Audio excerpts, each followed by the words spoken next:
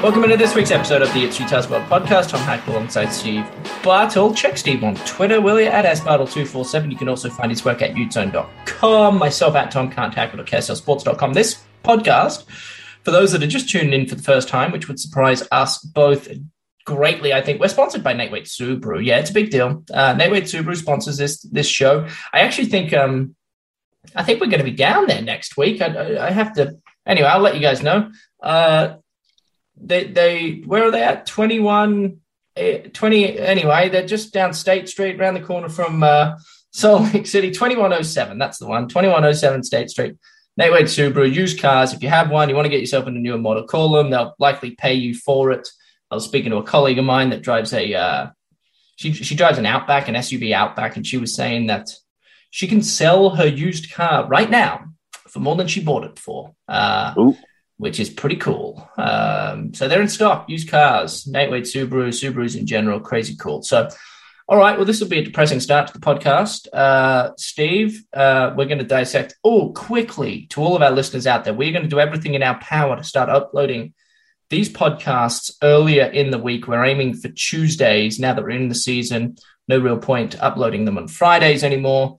Like we are today, because the content's really only relevant for about 24 hours before Utah plays San Diego State tomorrow. So just a note for all of our listeners that we'll be looking to upload these on Tuesdays. But for the time being, we will talk about that Utah BYU game, and maybe it is good that we're recording this on a Friday and we've allowed ourselves, all of 6 days to kind of decompress and kind of figure out the catastrophe that occurred down there at LaVell Edwards Stadium. And we will talk about San Diego State, because what a massive game that has now turned into when, just maybe a month ago, nobody really thought much of it. But anywho, Steve, let's start BYU. You were down there. You've had nearly a week, I should say. First of all, how are you feeling personally? And then if you could go on to, more of the game and the atmosphere and Sure. everything, I'd love to hear your experience from being in the press box.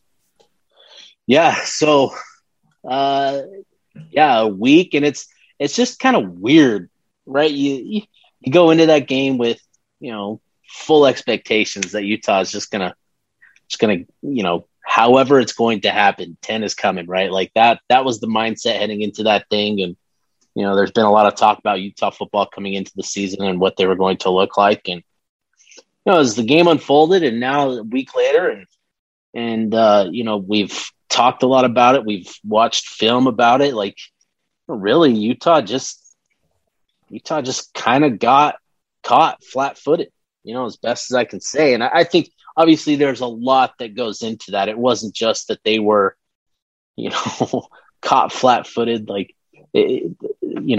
from the game plan to the emotion, just everything was just not in Utah's favor that game. And I think, that's, if you're a coach, it's interesting. I think it provides a little early season adversity. And, as a coach, you can use this as an opportunity, a game, a moment to really kind of rally the guys and rally the troops. I remember back to that 2019 team, and, this is a very different team than that group. But after that USC loss, that group reeled off however many straight, right? Like they just kind of came together and played well the rest of the way. And I think, if you're a Utah fan, you're hoping for a similar kind of effect. Obviously, Utah's got some big games coming up in a couple weeks. Obviously, this week still, don't want to look too far ahead with this team anymore. But you've got San Diego State this week. You've got Washington State the following week. I think Utah's got 2 weeks to really kind of settle in. I think that's kind of an important thing here is guys settling into their roles, into the offense, into the defense, into just everything. So. A lot to really dive into, in terms of what went wrong, with their play. But, overall, like, man, give BYU, their fan base, a ton of credit, man. Like, I was on the sidelines for the game, and it was loud. It was packed. It was loud. they were in there snug, nice and tight.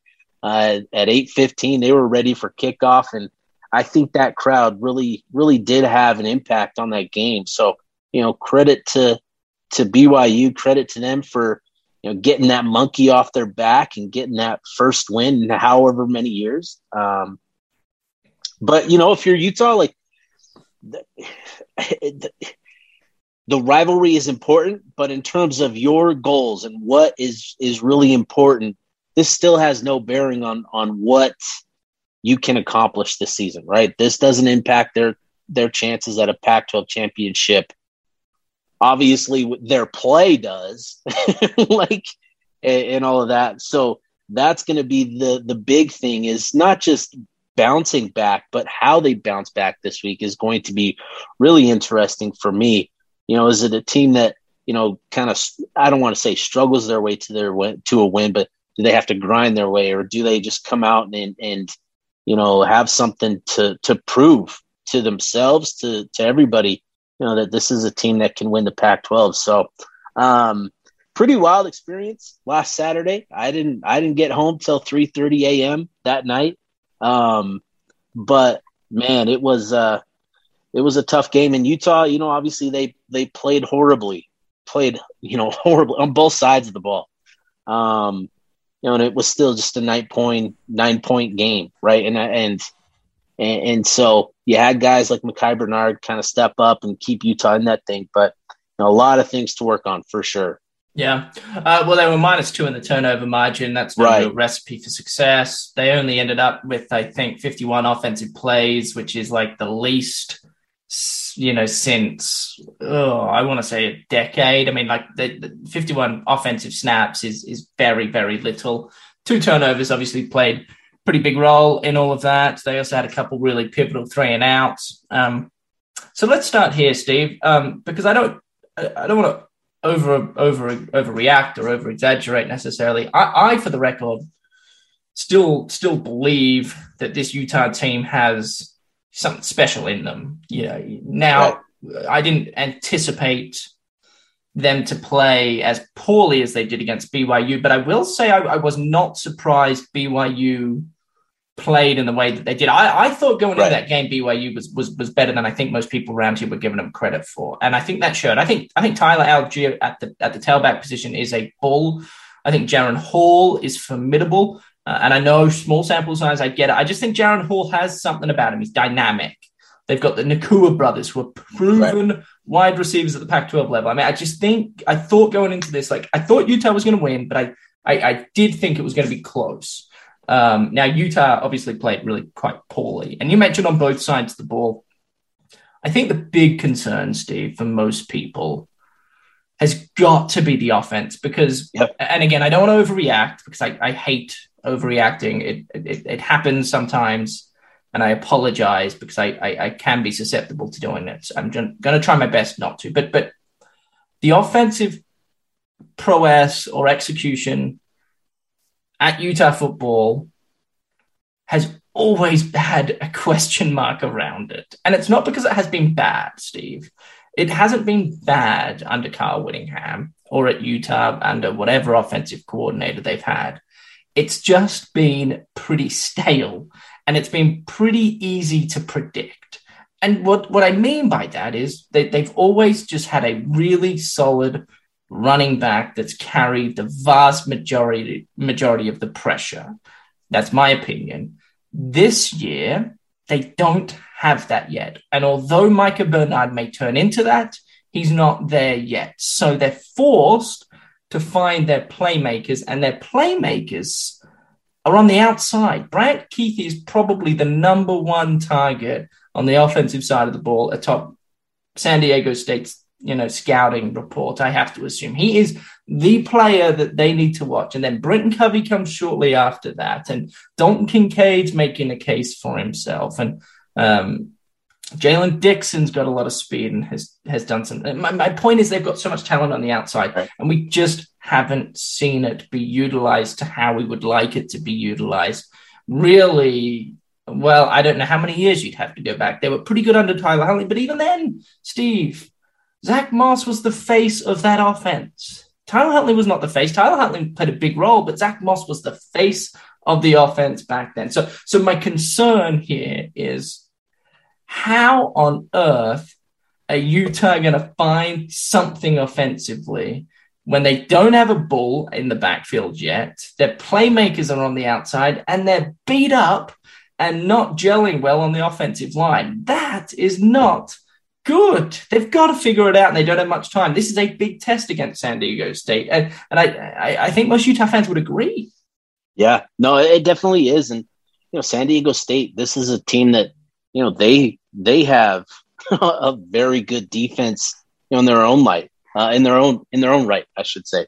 It's a defensive unit that has consistently produced NFL draft picks, 1 or 2, 3, every year, every couple years or so. So it's a team and a program that has talent in it, that has, an identity. They're a defensive team that wants to get after you. This is an aggressive defense that is going to blitz and bring a lot of pressure, which is obviously something that caused Utah headaches against BYU, was the pressure in the passing game. But,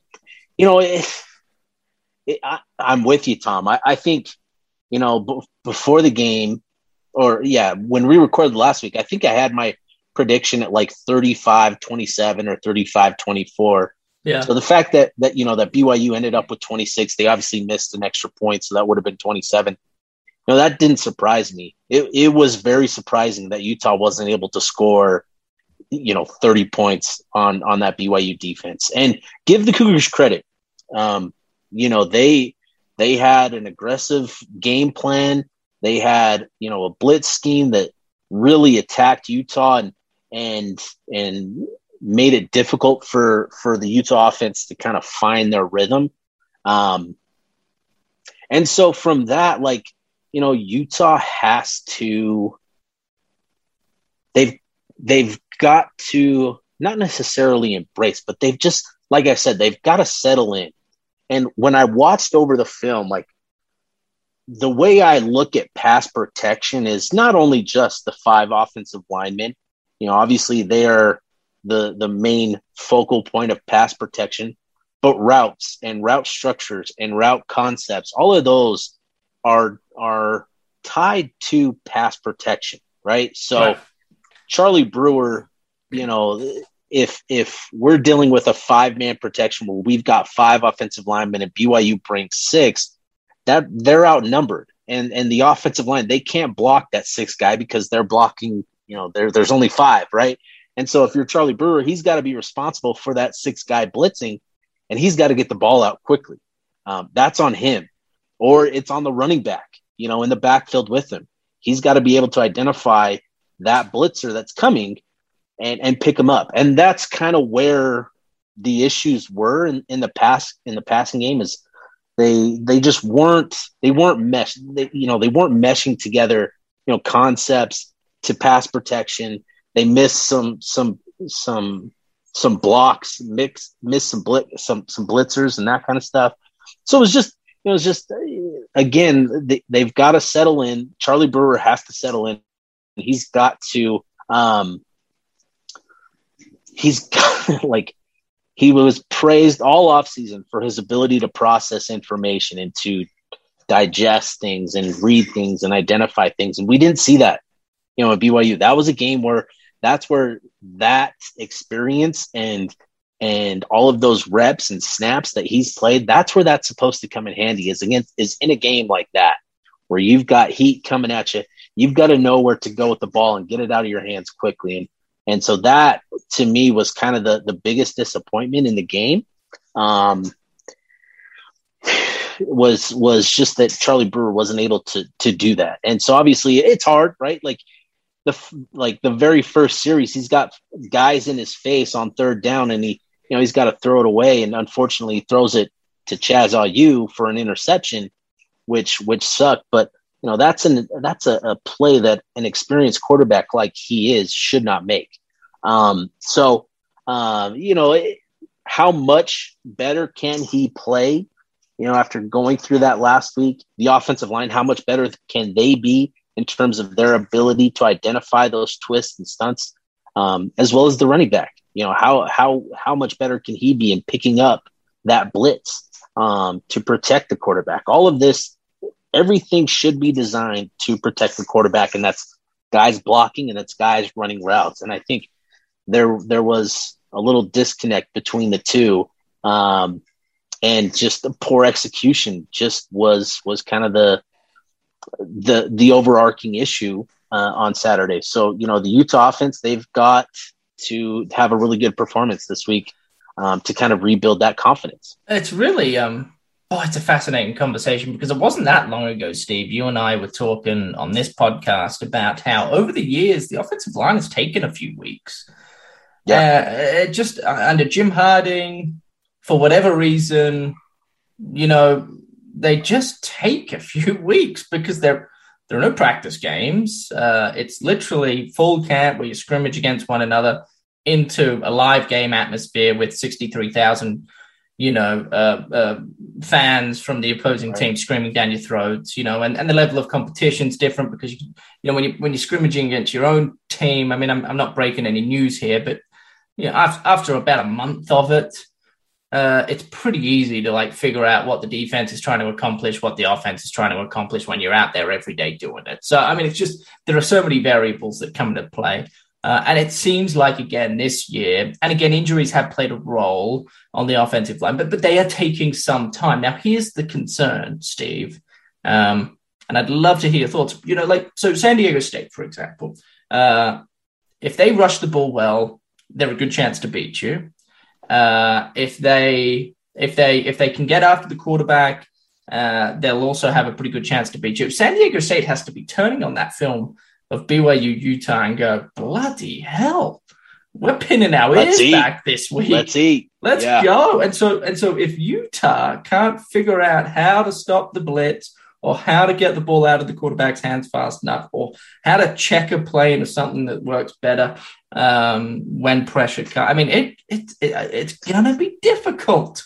Yeah. It's going to be difficult. And so I think we are going to learn, and I love this about sport, but we are going to learn so much. We learned a ton about Utah last week. We're going to learn even more, Steve, this week. Even if the opposition may not be as talented as BYU, they're certainly a threat. And if things go their way, crazier things have happened in this sport in particular. So I'm really intrigued to kind of see how it all unfolds, to see how much trust they have in Charlie Brewer as well, because I thought as the game went on, I would have liked to see, maybe just a few more attempts to throw the football than what they did. They kind of, and this has kind of been Kyle Whittingham's ammo, I guess, over the course of his career. But when it gets tight, when adversity hits, the 4th and 2 play was a pretty good example of that. Pretty basic play, to kind of unleash in a pretty critical moment. And when you go back and look, that 4th and 2, that stop BYU got, it was in the second quarter, I think. If they had settled for a field goal there, I mean, late in the game, it's a 1-score game and not a 2-score game, and that changes everything. Yeah. So it'll be fascinating. I still believe that this team has something in them, but if they can't get over San Diego State, Steve, I don't know. I mean, we'll be back doing the podcast, but I don't know if I would know what to say. Is it? Yeah. It would be detrimental. I really think it could be detrimental. The magnitude of this game is really big. It's really big. And I don't want to put too much more pressure on the guys, but it's back-to-back non-conference losses in a season where a lot of people pegged you to potentially win the whole bloody conference. I mean, it's not over with the San Diego State loss, but it basically is over.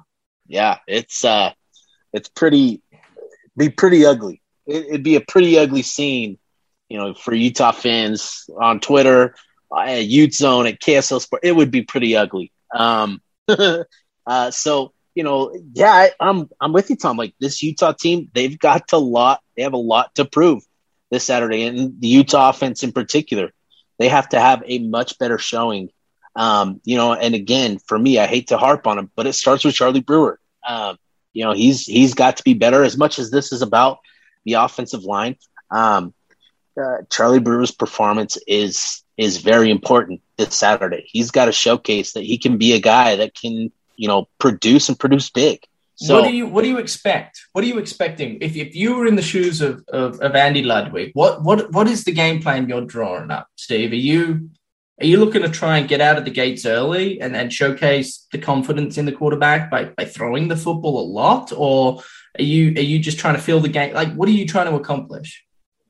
I'm trying to instill confidence in Charlie Brewer. I'm trying to get Charlie Brewer to forget about last week, to move forward, and to showcase that he can be the guy to lead Utah to a season. And so, if that means starting small, like they did against Weber State, where you're dumping it off to Mekhi Bernard out in the flat and just allow him to kind of create yards, so that way you kind of, you're starting, in the shorter areas of the field and then gradually working your way down like that. That's how I would approach the passing game. But, the San Diego State team, like, they are small up front and they're going to attack gaps. You may want to establish the run. And with Mekhi Bernard, Tavion Thomas, like, obviously you want to show that you're confident in them and that, that you believe in them and that they can be the guys. But for me, I'm trying to get Charlie Brewer started and get him going and get him, feeling good, feeling confident, and get these playmakers involved. The biggest concern from last week was what happened in the passing game, the lack of production last week. That's my biggest concern. And I want to come out the gate and start strong there and kind of ease some of those I don't want to call them fears, but concerns, I guess. That would be my approach. No, I think it's savvy. I think it's smart. It makes sense. I would certainly instill confidence in my players as best as I can as well, because confidence is certainly going to be lacking after being beaten by your rival for the first time in, I think it was 12 years. And so confidence is a very, very powerful thing in the world of sport. And I don't care what sport you play. If you've got confidence, you've got mojo, you've got something working for you. And when you come up against a player or a team that doesn't, it's pretty noticeable. So instilling confidence is got to be a priority this week. Defensively, Steve, boy, last week was strange. It just didn't look right. Now, here's what we need. We need to credit BYU, because that offensive line for BYU is not bad. I mean, that's a good offensive line, and they played with one another for a reasonable amount of time, at least. I think MP's a good player. He'll have a chance of playing in the NFL. I think they've got a bunch of good players on the offense. But Steve, what's going on up front defensively with Utah? They couldn't get after Jaron Hall to save themselves. They have no push, which is so unlike a Carl Whittingham-led team. That is also a concern, I think, as you enter San Diego State and the Pac-12 slate of games upcoming. Any concern for you, or you were just like one-off game, not that big of a deal? No, I mean, it's a concern, but it's a concern in the fact that it's not so much about the players, but about the game plan. Like Utah's known. Let's go. Utah's known for that cage rush, right? That discipline contain where they're just trying to collapse the pocket. And yeah, I mean, Utah's had success with it in the past. But I've always struggled with it because you have a dominant offensive line or defensive line. You've got big guys, you've got athletes. Like, for me, I'm letting these guys get after it. I'm letting these guys, obviously I'm not just giving them the green light to do whatever they want. Like, obviously there's structure, play calls, responsibilities, and that kind of thing. But I didn't love the approach that they took in the game with the cage rush, with the containment. I think guys were kind of stuck between getting after the quarterback and focused on keeping him in the pocket more so than just, getting after him. And so that for me is kind of where I struggle with it. Like, yes, it's a concern because they got zero pressure on him and made that BYU offensive line look great. But man, I would love to see Utah just be as aggressive as some of these other defenses that they face, just getting after the quarterback. And, you're minimizing the risk of a big play, an explosive play of giving up that, but they still allowed Jaren Hall to get out of the pocket anyways. Yeah. And so, to me, I'm like, well, what are we doing then? If you're not going to contain him, and like, obviously that's kind of the breakdown, right? Is player executing the contain and all that. Like, there was a breakdown there, but man, like, for me, just let these guys get after it, man. You've got some dudes on that defensive line. You've got some athletes. They aren't Lecky Fotu. They're not, these guys of the past, but they're their own type of athlete. Let them get after it and let them create havoc. I think this is a group that can still do that. I would just love to see it more. Like, that's where I'm at with that defensive line. They wore down as the game went on, and that's a big concern. BYU was smart and played a lot of tempo, which didn't allow Utah to kind of substitute as frequently as we're used to, especially with the depth that they have at defensive tackle. Guys just kind of wore down, and those 2 and 3 yard runs in the first half became 4, 6, 8 yard runs in the second half with Algier. And he's just falling forward for an extra 2-3 yards because guys were so worn down. And that part too comes back to the offense and all that. So, the defense, for against San Diego State, I hope that we get to see this defense, be more of what we saw against Weber State, where the defensive line was just aggressive. They missed some sack opportunities, but they still generated 28 pressures. They got after the quarterback. They created havoc. I think for me, I just want to see more aggression, more. I don't want to say freedom. Like, freedom isn't it? Just aggression. I just want to see more aggression in the play calling, in their play, and just get after the quarterback, get after the run game, and just attack. That's what I want to see. Yeah, well, they're not going to have to worry about a mobile quarterback against San Diego State for whatever that's worth. They are a power run football team. Right. They try and run it down your throat. The quarterback's okay. He's not great. I don't think he's all that mobile from what I've been reading. So they should be able to kind of pin their ears and just get after it, especially if they can force San Diego State and the Aztecs into some third and long, second and long situations where it's pretty obvious passing down.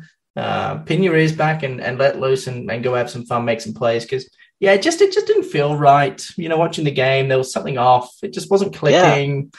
The vibe, and I wasn't at the game. I decided to not have to deal with the traffic in the end. But smart call. Smart. Yeah, the Bell Edward Stadium traffic is horrible. Anyway, it's something just didn't feel the vibe on the sideline too. And I think this is a worthy conversation, Steve, quickly to have is when and look, the home crowd played a big role. But when you looked at BYU, even just watching it from the TV, I mean, the BYU sideline seemed to be bouncing, and there was like this excitement, this energy that was kind of willing the guys on, and then you pan over to Kyle Whittingham or the Utah sideline, just like flat.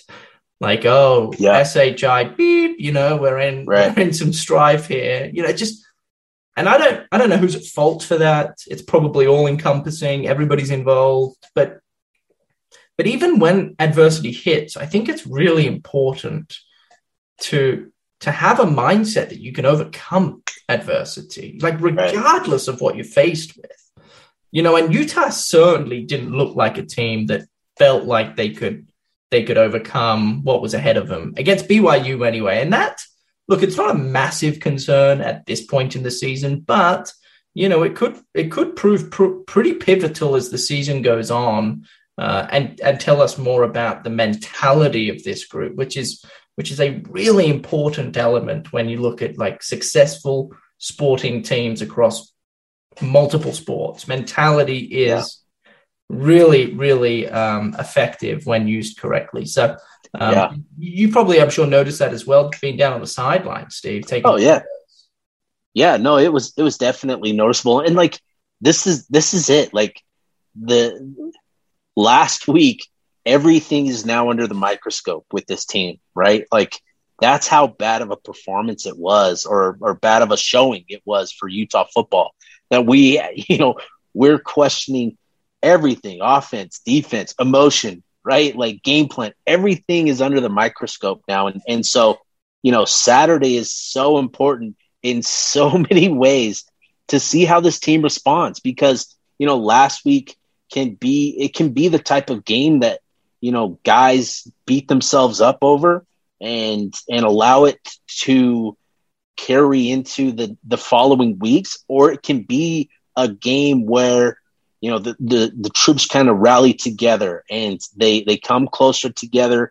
They buy into what coaches are preaching a little bit more. They take more ownership of mistakes, of film, of doing more to better themselves, because they are just so sick of what happened last Saturday. This San Diego State, this game is so important in so many ways, because it, like you said earlier in the showtime, we're going to learn a lot about this Utah team in this game, more even than what we learned, last week. Like, this game is so important for the rest of the season and in what this Utah team can be. I'm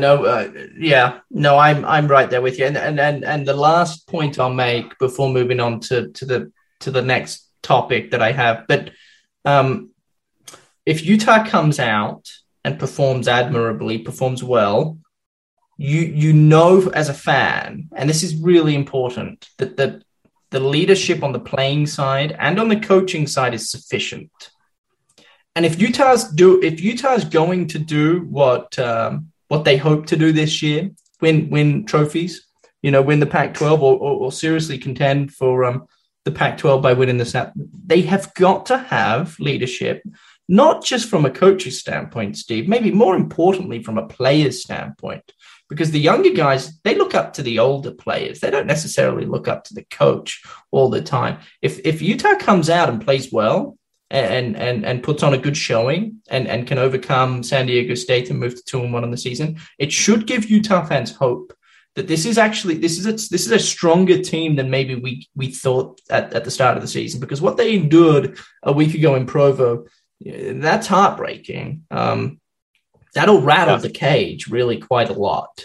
And for them to overcome that, focus all of their attention on this upcoming game against San Diego, that tells me, you, the fans, that this team's committed, that this team has leadership. And with those two attributes alone, this team could, if they can figure out execution, which is obviously another big role, but if they can figure out execute, this is a team that can contend. I truly believe that. On the flip side of that, Steve, if they come out flat, big alarm bells, massive alarm bells. So that's kind of to reiterate your point about learning about this football team. I mean, all encompassing this is, and I get it that the San Diego State may not be as talented as BYU, but this is a massive. I mean, the game last week caused such mess around Utah fans that there is conversation now, Steve, that I'm sure you've seen, suggesting whether or not Carl Whittingham may be contemplating retirement, for crying out loud. What is that all about, Steve? Yeah, those damn Pac-12 analysts, man, they're out there. There's nothing to it, right? Like, I haven't heard that. Neither have I. I'm sure you haven't heard anything about that. So, just putting that out there, make it, nice and clear that there's been no talk of the sort. But, like, honestly, like, they were talking about Kyle Whittingham. Is this a rival podcast? Like, where did this start? It's I think, what is it? The No Truck Stops podcast. I've never heard of them. Who are these people, Steve? The No Trucks podcast? Yeah, no Truck Stop podcast. They're getting free advertisement here. I expect a check in the mail. Make it two.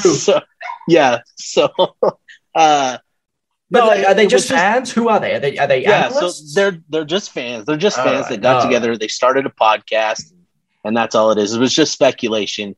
And, the unfortunate thing here is somebody that writes for Trojan Wire, like USA Today or something like that, like somebody caught wind of it and wrote an article, and it became a bigger deal than it ever was intended to be, which is just unfortunate.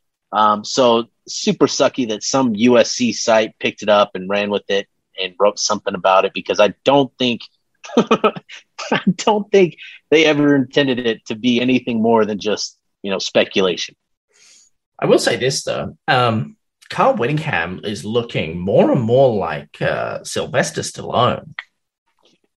Like there is something going on. He's a fine wine, old Carl Whittingham. Oh yeah, he's always been pretty ripped, or at least ever since I've known him. I heard he was quite large and round back in the Sugar Bowl days, but he's always been pretty ripped and chiseled. But yeah, he's kind of aging nice. He is pretty mellow in press conferences. He's always kind of been like that, though.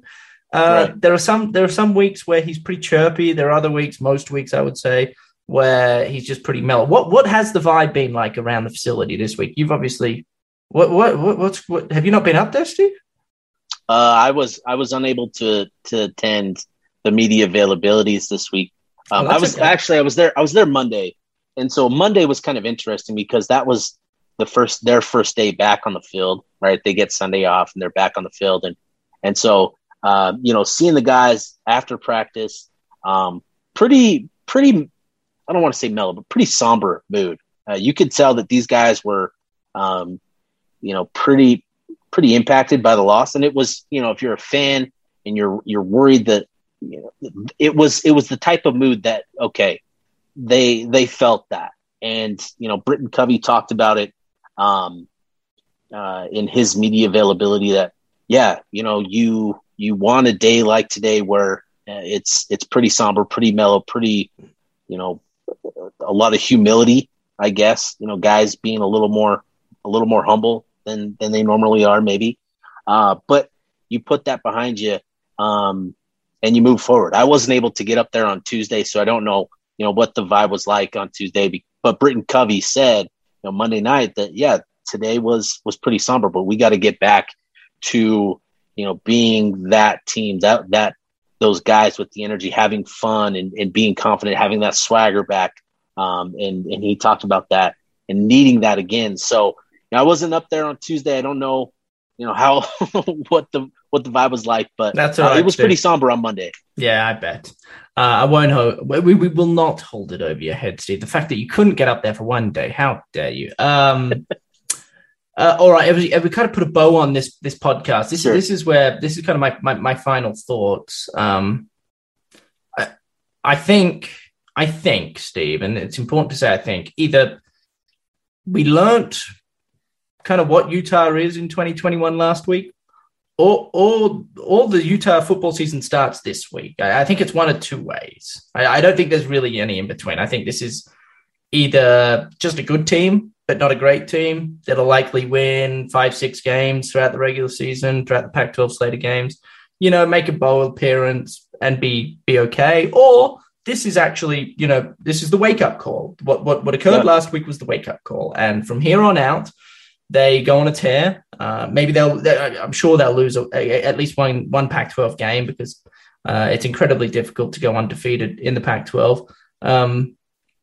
But maybe this is where the season starts. So at least that's what I like. That's what I like to think. That's how I like to think. That's the optimism coming out of me. And I sure hope that the wake-up call that they experienced last week was just what the doctor ordered. Even though at the time I should say it felt incredibly hurtful and painful. Maybe this loss kind of becomes, when you look back on it, as the best thing that could have happened to this group. Who knows? Right. I don't know. We'll find out. But that's how I'm kind of looking at it. I still think, and I know you agree, this team's got a lot of talent. The coaching staff is well suited. They've been around for a while. They're experienced. They understand the game. So look, I like to think that Utah's going to be just okay. But a massive game and a big test early, which will be fun for fans. Have you given a score prediction? Do you do that, Steve? We should like start doing that. Yeah, we probably should do that. I haven't given it much thought. Neither have I. But I would hope to see something in the range of 30 to 14, 30 to 13, 30 to something like that. Something along those lines. I want to see a team that comes out both sides of the ball, ready to get after it, and all of that. Because I do think, like you were saying, Tom, that this, last week can be a game that it's as crazy as it is to talk about a week 2 game. It can be a season defining moment, week 2 loss like that. Like we've been talking about, alluding to throughout the show, this team can either, whittle from it, or they can come together. They can go through the fire, the refiner fire. This is a young group that still is fairly light on experience. They've got to learn, they've got to grow, and they've got to grow fast. And I think, that loss last week is going to provide that refinement maybe that this team needs, hopefully anyways. Like, this is all best case scenario. And this team, kind of rallies together and puts their best foot forward moving forward. The team may be young overall, but the leaders are very experienced. Right. Devin Lloyd is a true leader. He is who the defense kind of relies on. Charlie Brewer is as experienced as you'll find in the college game. Brent Covey the same. I mean, just those two alone on our. So there is a ton of leadership on this group, on this team. Even though the majority of the team may be underclassmen, may not have a ton of experience, they need to trust in some of those older players and follow their guidance. And if they can do that, and if they can execute come tomorrow evening, then I think we're in for a pretty fun season. But we'll have to wait and see. I'm agreeing with you. I remember Carl Whittingham when I played, and I do believe he said this in the media. But he's under the opinion that in today's day and age, you need like 28 points. If you're going to score 28 points week in and week out, you're going to be in a lot of games. You're going to be in just about all the games. If you can't put up 28 points, which Utah was not able to do, obviously, a week ago, then you're probably going to struggle more often than not. So I use that as a measuring stick, and I think 30 to 35 points should be gettable for Utah. And boy, the bottom line with San Diego State is you stop the run, you stop the Aztecs. Right, it's not rocket science. So you play press man on the outside, you stack the box, you force them, into third and long situations, and then you can play some more zone or whatever you want to do and try and get them off the field that way. But I don't foresee, San Diego putting up any more than maybe 17 points on Utah, 2 touchdowns and a field goal over the course of the game. That's kind of my best guess. But, like I said at the top of the show, Steve, crazier things have happened. There's a reason why millions upon millions of fans across the country love this game of college football. It's just because you never know. You just never know. You can't expect it. You can't. Yeah, it's crazy. It's fun. It's cool to cover. Are you going to be in Carson, or are you watching from home? I am. I will be flying out tomorrow morning. So I'll be out there. Pretty excited for this game because it's played at a soccer stadium. Yeah. So that should provide a pretty unique feel and vibe to it. So I'm kind of excited to get out there. Yeah, I can't remember the name of the stadium now. It's like a 5-word long stadium name. It's some Dignity Health Sports. Dignity Health Sports Park. Cafeteria, arena, or something like that. It's beautiful stadium, Steve. You'll really enjoy it. But the beauty of playing at a soccer stadium, one is the Aztecs don't have that many fans anyway. They probably couldn't, pack a 30, 40,000 seat stadium. So this is like 20,000, I think, and it'll probably be rocking, but there's not a bad seat in the house. I say the same thing about the professional soccer team in Salt Lake City, Real Salt Lake. I say, even if you're not a soccer fan, you need to go because you can buy a ticket for like $20, enjoy a beverage and get some food, and you'll have a good view. Yeah, like even if you're in the nosebleeds, you're in the it's great. Soccer stadiums are great. So anyway, have fun. Please travel safe. Tell Kendra, is Kendra going? She's not. No, she's not. Just me. I'm flying solo. Oh, you naughty boy! You stay controlled, please. All right, my man. Hey, we'll talk Monday or Tuesday next week's episode. Sounds good. We'll try to get up early. We may have a date at Nate Wade Subaru. I'll have to fill you in. Anyway, this conversation's going on the podcast and should have just been between you and I. We love our listeners. We appreciate them. We obviously love Nate Wade Subaru at sbartle247 or at Tom Can't Hack it, utezone.com or KSLSports.com. There you go. See you guys.